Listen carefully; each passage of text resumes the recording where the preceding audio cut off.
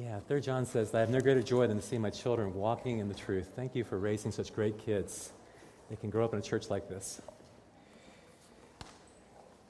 We have good news for you. Last week, our giving wasn't, as reported, about $10,800, but really $21,000. And that's significant because we're moving toward the hiring of a worship pastor, a director of worship already. We have 14 different candidates. So be praying for us as we go through that process, and that God's people would give according to God giving to you. We begin this morning with a slide of a little guy you may know. There's Isaac. Isaac O'Hara, the son of Aaron and David O'Hara, who underwent this week an attack from a sea creature, either a large bluefish or a shark. You know, some people can talk about being stung by a bee. Some can talk about being bitten by a dog. And some can talk about being attacked by a shark. Isaac has that now part of his life story. We prayed for God to give him courage and strength and comfort. And there he is in the hospital, thumbs up, baseball hat on, looking good. There's another picture of Isaac talking to his girlfriend on his cell phone. And I believe that the O'Haras are back. I saw David in the hall. So greet them as you see them and encourage them. It's a great story about courage being unquenchable. If you have a Bible, you can open up to Acts chapter 4. We're going to move through a lot of Scripture today. And if you have a bulletin, on the back side are some fill-in-the-blanks. If you like to do that, you have a pen, you can follow along. It may help you because we're going to move through so much Scripture. But if you don't want to do that, they'll be up on the screen. Last week we saw that Peter and John went to pray. And they met this lame man on the way. And he stuck out his palms and he asked them for alms. And this is what Peter did say. Silver and gold have I none, but such as I have I give unto you. In the name of Jesus Christ, arise and walk. And there was a man who had never walked before, literally walked. And they were asked, in what name, what power did you do this? They said, in the name of Jesus Christ, whom you crucified, but whom God raised from the dead. Verse 13, chapter 4, Acts. And when they saw the courage of Peter and John and realized they were unschooled, unlettered, ordinary men, never having gone to seminary, never having gone to Bible college, they were astonished and took note that these men had been with Jesus. But since they could see the man who had been healed standing there with them, there was nothing they could say. These men had been with Jesus. They knew Jesus, and they had been with him. And their lives were now being empowered by the Holy Spirit. They saw the man standing there who had been healed. Now here's a little Greek lesson. In Greek, the word for standing is stasis. And the word in Greek for the word resurrection is anastasis, meaning standing up. If someone is dead, they're lying down. But if they're anastasis, they're standing up. These apostles were standing up to the authorities. And here was a man who was standing up, who had never stood up before. He was a living example of the power of God to raise a life. And they saw courage and confidence running through the life of Jesus. But now they had crucified Jesus. In the lives of the apostles, there was this courage and this great confidence. So they conferred with one another as to what to do. What are we going to do with these men? No one can doubt a great miracle has happened in our city. So they made threats upon them. They warned them to not speak in the name of Jesus. And the apostles said, you judge for yourselves what's right in God's sight. But we cannot stop speaking about what we have heard and what we have seen. There was a confidence inside these men. We're living in times when it sometimes is difficult to be a Christian. This week, there was a California high school student who said, bless you, in his health class. That's a normal thing when someone sneezes, say, bless you. But the student was taken 25 points away from his health teacher because the health teacher said that comes from an archaic time when we believed there were spirits living inside of people. We said, bless you, to help the person. We no longer believe there's spirits. That's not allowed in my classroom. 5 students recently in a college out in community college, Sinclair, were there on the campus to distribute Christian literature and talk about sexual purity. They were summarily met by the security guard, and 2 of these students were arrested. Vanderbilt University has determined that 5 Christian groups on campus are in violation of the school's non-discrimination policy. It states that anybody, anywhere, can join any group on campus. The Christian groups, on the other hand, believe that there's beliefs and values that a leader should have in order to be a leader of that organization. 5 Christian groups have been found to be in violation of that policy. In Fort Worth, Texas, a little boy by the name of Dakota Airy was suspended a day because he was having a conversation with a friend in his classroom about homosexuality. The teacher determined this person was in violation of the school's policy about tolerance. We ask, are we really living in America? Is this really happening here in this land? It takes courage to be a Christian. The early Christians were under attack, and Christians in our country are also coming under attack. Some are indifferent, but some are increasingly hostile to our faith. It takes courage and confidence from knowing and spending time with Jesus and the empowerment of the Holy Spirit. So what did they do? Chapter 4 and verse 23. Upon their release, Peter and John went back to their own people and reported all the chief priests and elders had said to them. And when they heard this, they raised their voices together in prayer to God. Sovereign God, they said, you made the heavens and the earth and the sea and everything in them. Worship is coming into God's presence with God's people, declaring who He is, praising Him for the God He is, and reflecting upon His Scriptures and praying to Him. You see, when we worship, we come into God's presence with humility. It is joining our hearts together, being of one accord. When the Christians were under attack then, as well as now, there is worship. And they declared who God is. They declared that God is sovereign. Their prayer began in worship with, Sovereign Lord, God, you are sovereign over our situation. God, you are the ruler. God, you are reigning. God, you are authority over every situation, every circumstance of our life. Our God has power to work in us in every circumstance we face. And they praised Him. They praised Him for being the Creator. You made the heavens and the earth and the sea. God, you created the yellow sun. You created the yellow banana. You created the yellow backfin tuna. God, you created the green grass. God, you created the green mountain. God, you recreated our green. God, you made the blue sky. God, you made the blue sea. God, you made the blue whale. And the blue whale sings its praise to you, O God. God, you are the Creator. You created all things. You created the heavens and the earth and the sea and all that is inside of them. And you spoke through the Holy Spirit. They were reflecting on these scriptures. You spoke through the Holy Spirit saying, why do the nations rage? Why are the nations so angry? Why do the nations make plans against you? The kings gathered their armies together. They stood together. They plotted against your anointed, your Son, Jesus Christ. You see, they figured out that what David wrote about in Psalm 2 was happening in their generation. That there was leaders, Pilate, Herod, who had conspired against Jesus. And Pilate had condemned him to death. So how did the early church pray? They said, verse 29, Lord, consider their threats and enable your servants to speak your word with great boldness. They were praying for courage to take a stand. They were praying for courage not to be intimidated. They were praying for courage not to be afraid. They were praying for courage to take a step of faith. They were praying for courage to not back down when they were being intimidated. You see, there was authorities around them trying to intimidate the believers into backing down, into losing their voice. They were saying that, yes, you have some authority, but God has authority over us.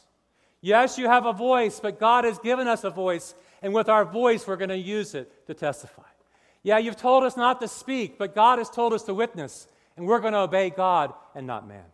They were praying for courage to live their lives, for a confidence in the face of this intimidation. We see all around the world that Christians are being intimidated, being threatened. In Iran, you may not know this or not, but there's a great movement of God right now in the nation of Iran. You hear much about their leader, but you hear very little about how God is moving in that nation. Often there are dreams, and people are seeing Jesus in their dreams. And people are beginning to speak out. One of them, whose name is Pastor Youssef Nadarkhani, he has been charged with apostasy in Iran. He is a pastor of a Christian church. Though he was not converted from Islam to Christianity, he does have Islam in his roots. So in a Supreme Court ruling, they ruled him guilty of apostasy. He was given 2 opportunities to recant. But to this very day, Pastor Youssef has not recanted his Christian faith.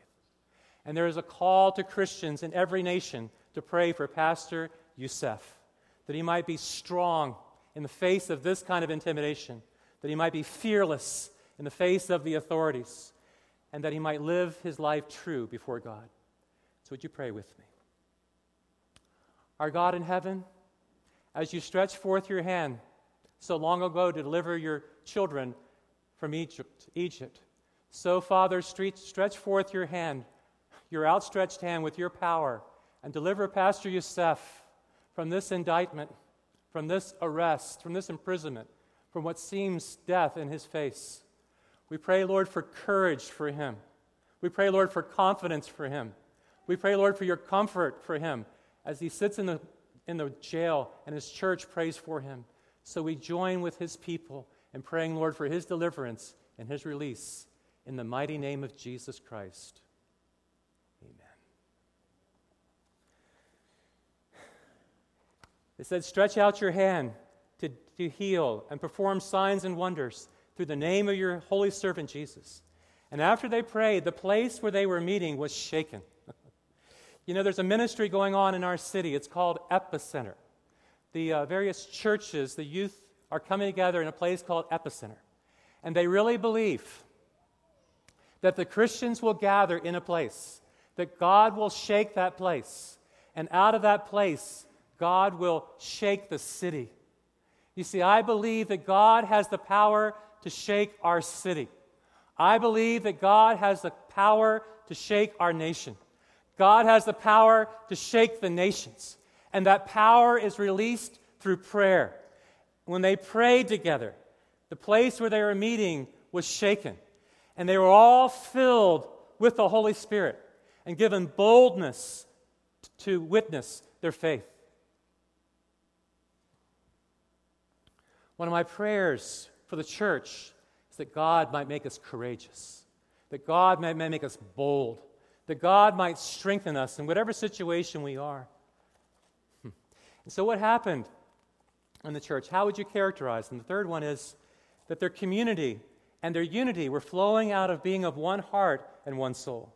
We read in chapter 4 and verse 32 that all the believers were one at the level of heart and mind. Their hearts were surrendered to Jesus Christ. Their hearts were yielded unto Him. They were not ashamed of the gospel. They saw the power of God moving through their city.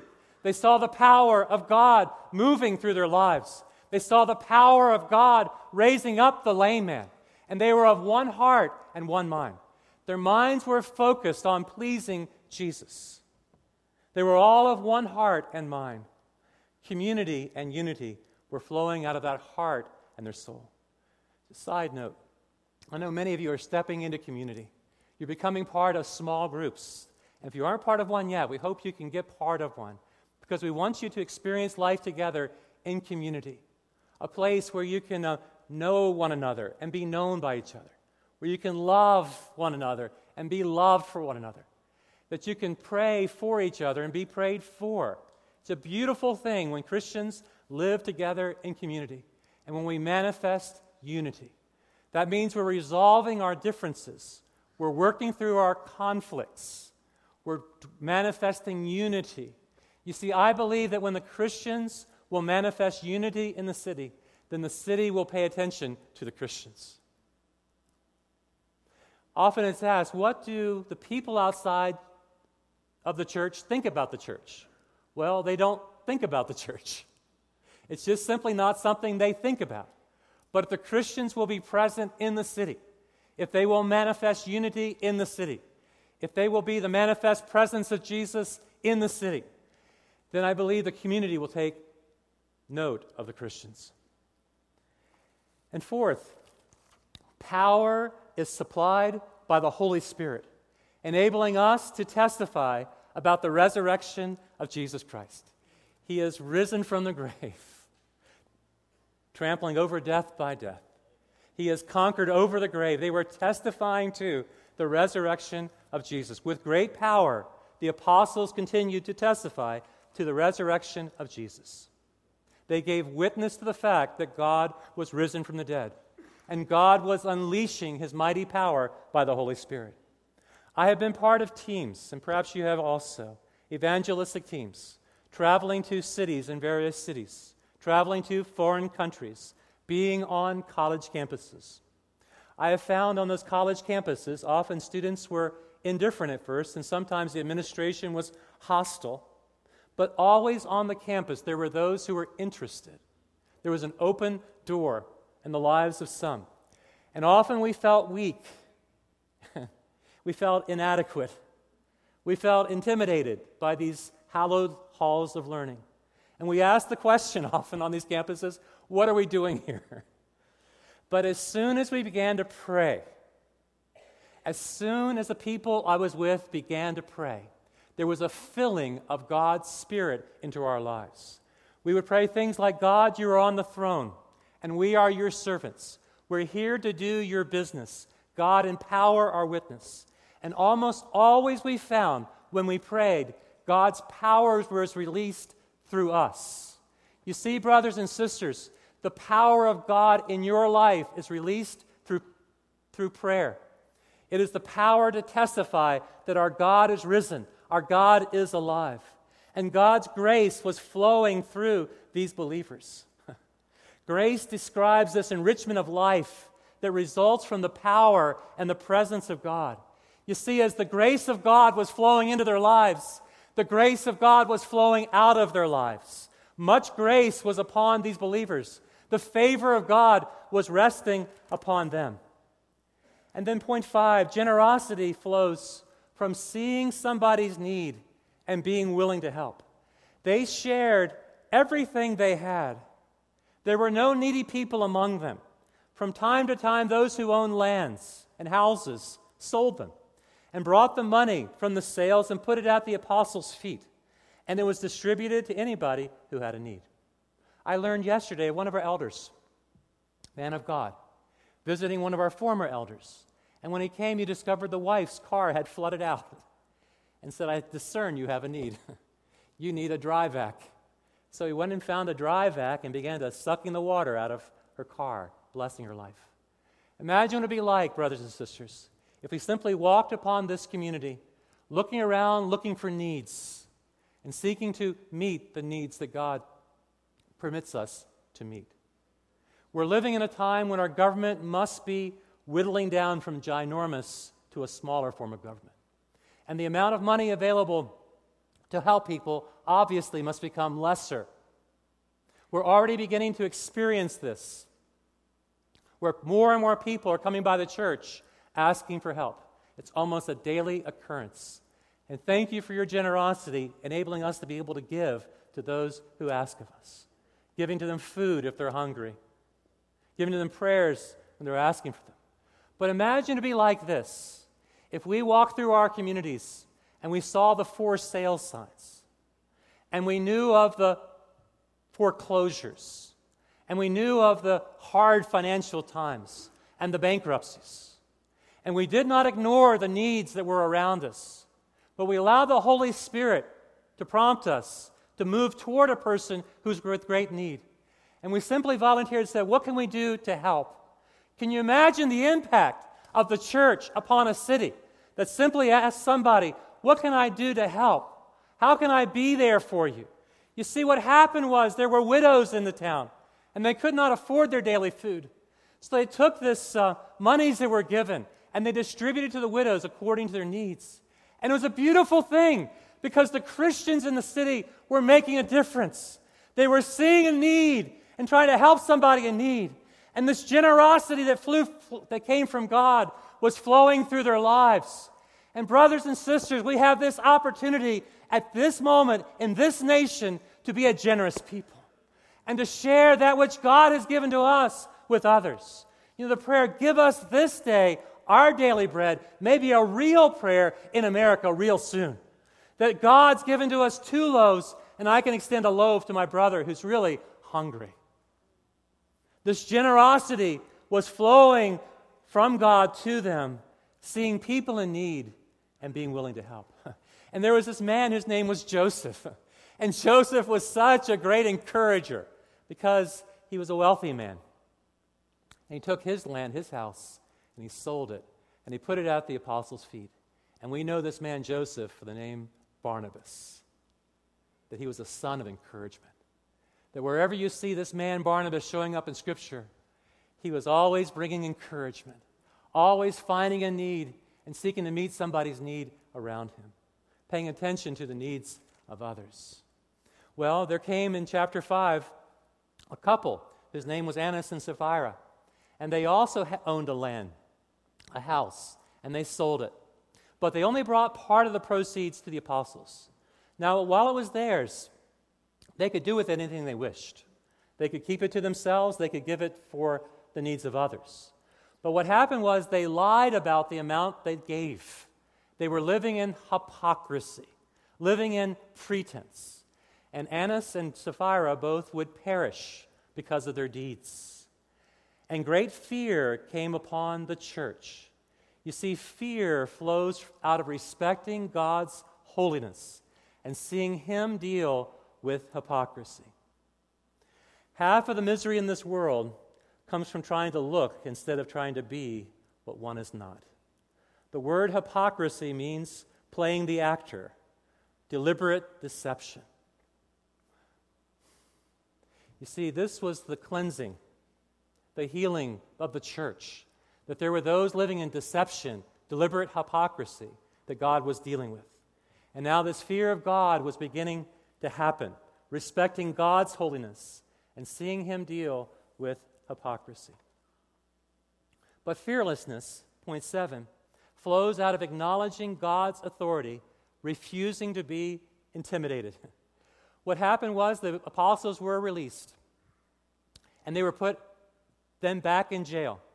When they went back in jail, they had a guard standing at their prison cell. At nighttime, an angel of God came to the jail and released them from the prison. So they were released and told to go back and teach in the name of Jesus. When the Sanhedrin met, they said, "Bring forth the apostles." So they went looking for them, and the guard was there at the gate, but the apostles were no longer in the jail cell. And they said, "These men are again teaching and preaching in the name of Jesus Christ." We find them again in chapter 5 in verse 28. And they said, "These men have filled Jerusalem with the teaching." And Peter and the other apostles replied, "We must obey God rather than human beings." Now listen to their message in verse 30 and following. "The God of our ancestors has raised Jesus from the dead." The first point they make is, our God is not dead. Our God is alive. That Jesus Christ has been raised from the dead. And then they said, "Whom you killed by hanging on a cross." It was Jesus who went to the cross for crimes He did not do. In Him was no sin, but He became sin that we might become the righteousness of God. But God has exalted Him to His very own right hand as Prince and Savior, that He might bring to Israel repentance and forgiveness of her sins. You see, Jesus Christ has been raised from the dead, exalted to the right hand of God, And God has sent His Holy Spirit that we might repent of our sins and find forgiveness from God. And we are witnesses of these things. And so is the Holy Spirit, whom God has given to those who obey Him. And they were furious with these men. They were enraged. They were trying to stop the movement of Christianity. They believed that if we shut down the leaders, we'll shut down the movement, and Christianity will be dead. And so they began to confer among themselves, the Sanhedrin, what are we going to do with these guys? And there came one whose name was Gamaliel. He was a teacher of Paul. And Gamaliel said, if this movement is of man, it's going to fail. But if this movement is of God, you're never going to be able to stop it. I suggest you let these men go. And they were let go, but first of all, flogged.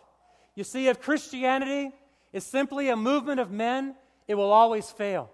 But if Christianity is a movement of God, where God begins moving through a city, then nothing's going to stop it, because nothing can stop His people. His people will not be intimidated by threats.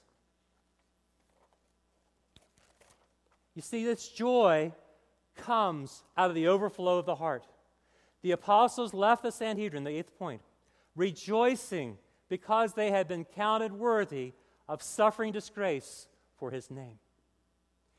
You see, Jesus had said that in this world you're going to face suffering. And all who live godly in Christ Jesus will suffer at some point persecution. John Wesley sent out his preachers, and they went on their circuit riding on their horses. And he'd come back and he'd say to them, was anybody today converted?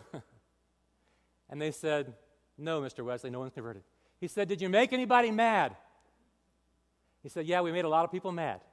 He said, either it's going to happen like this.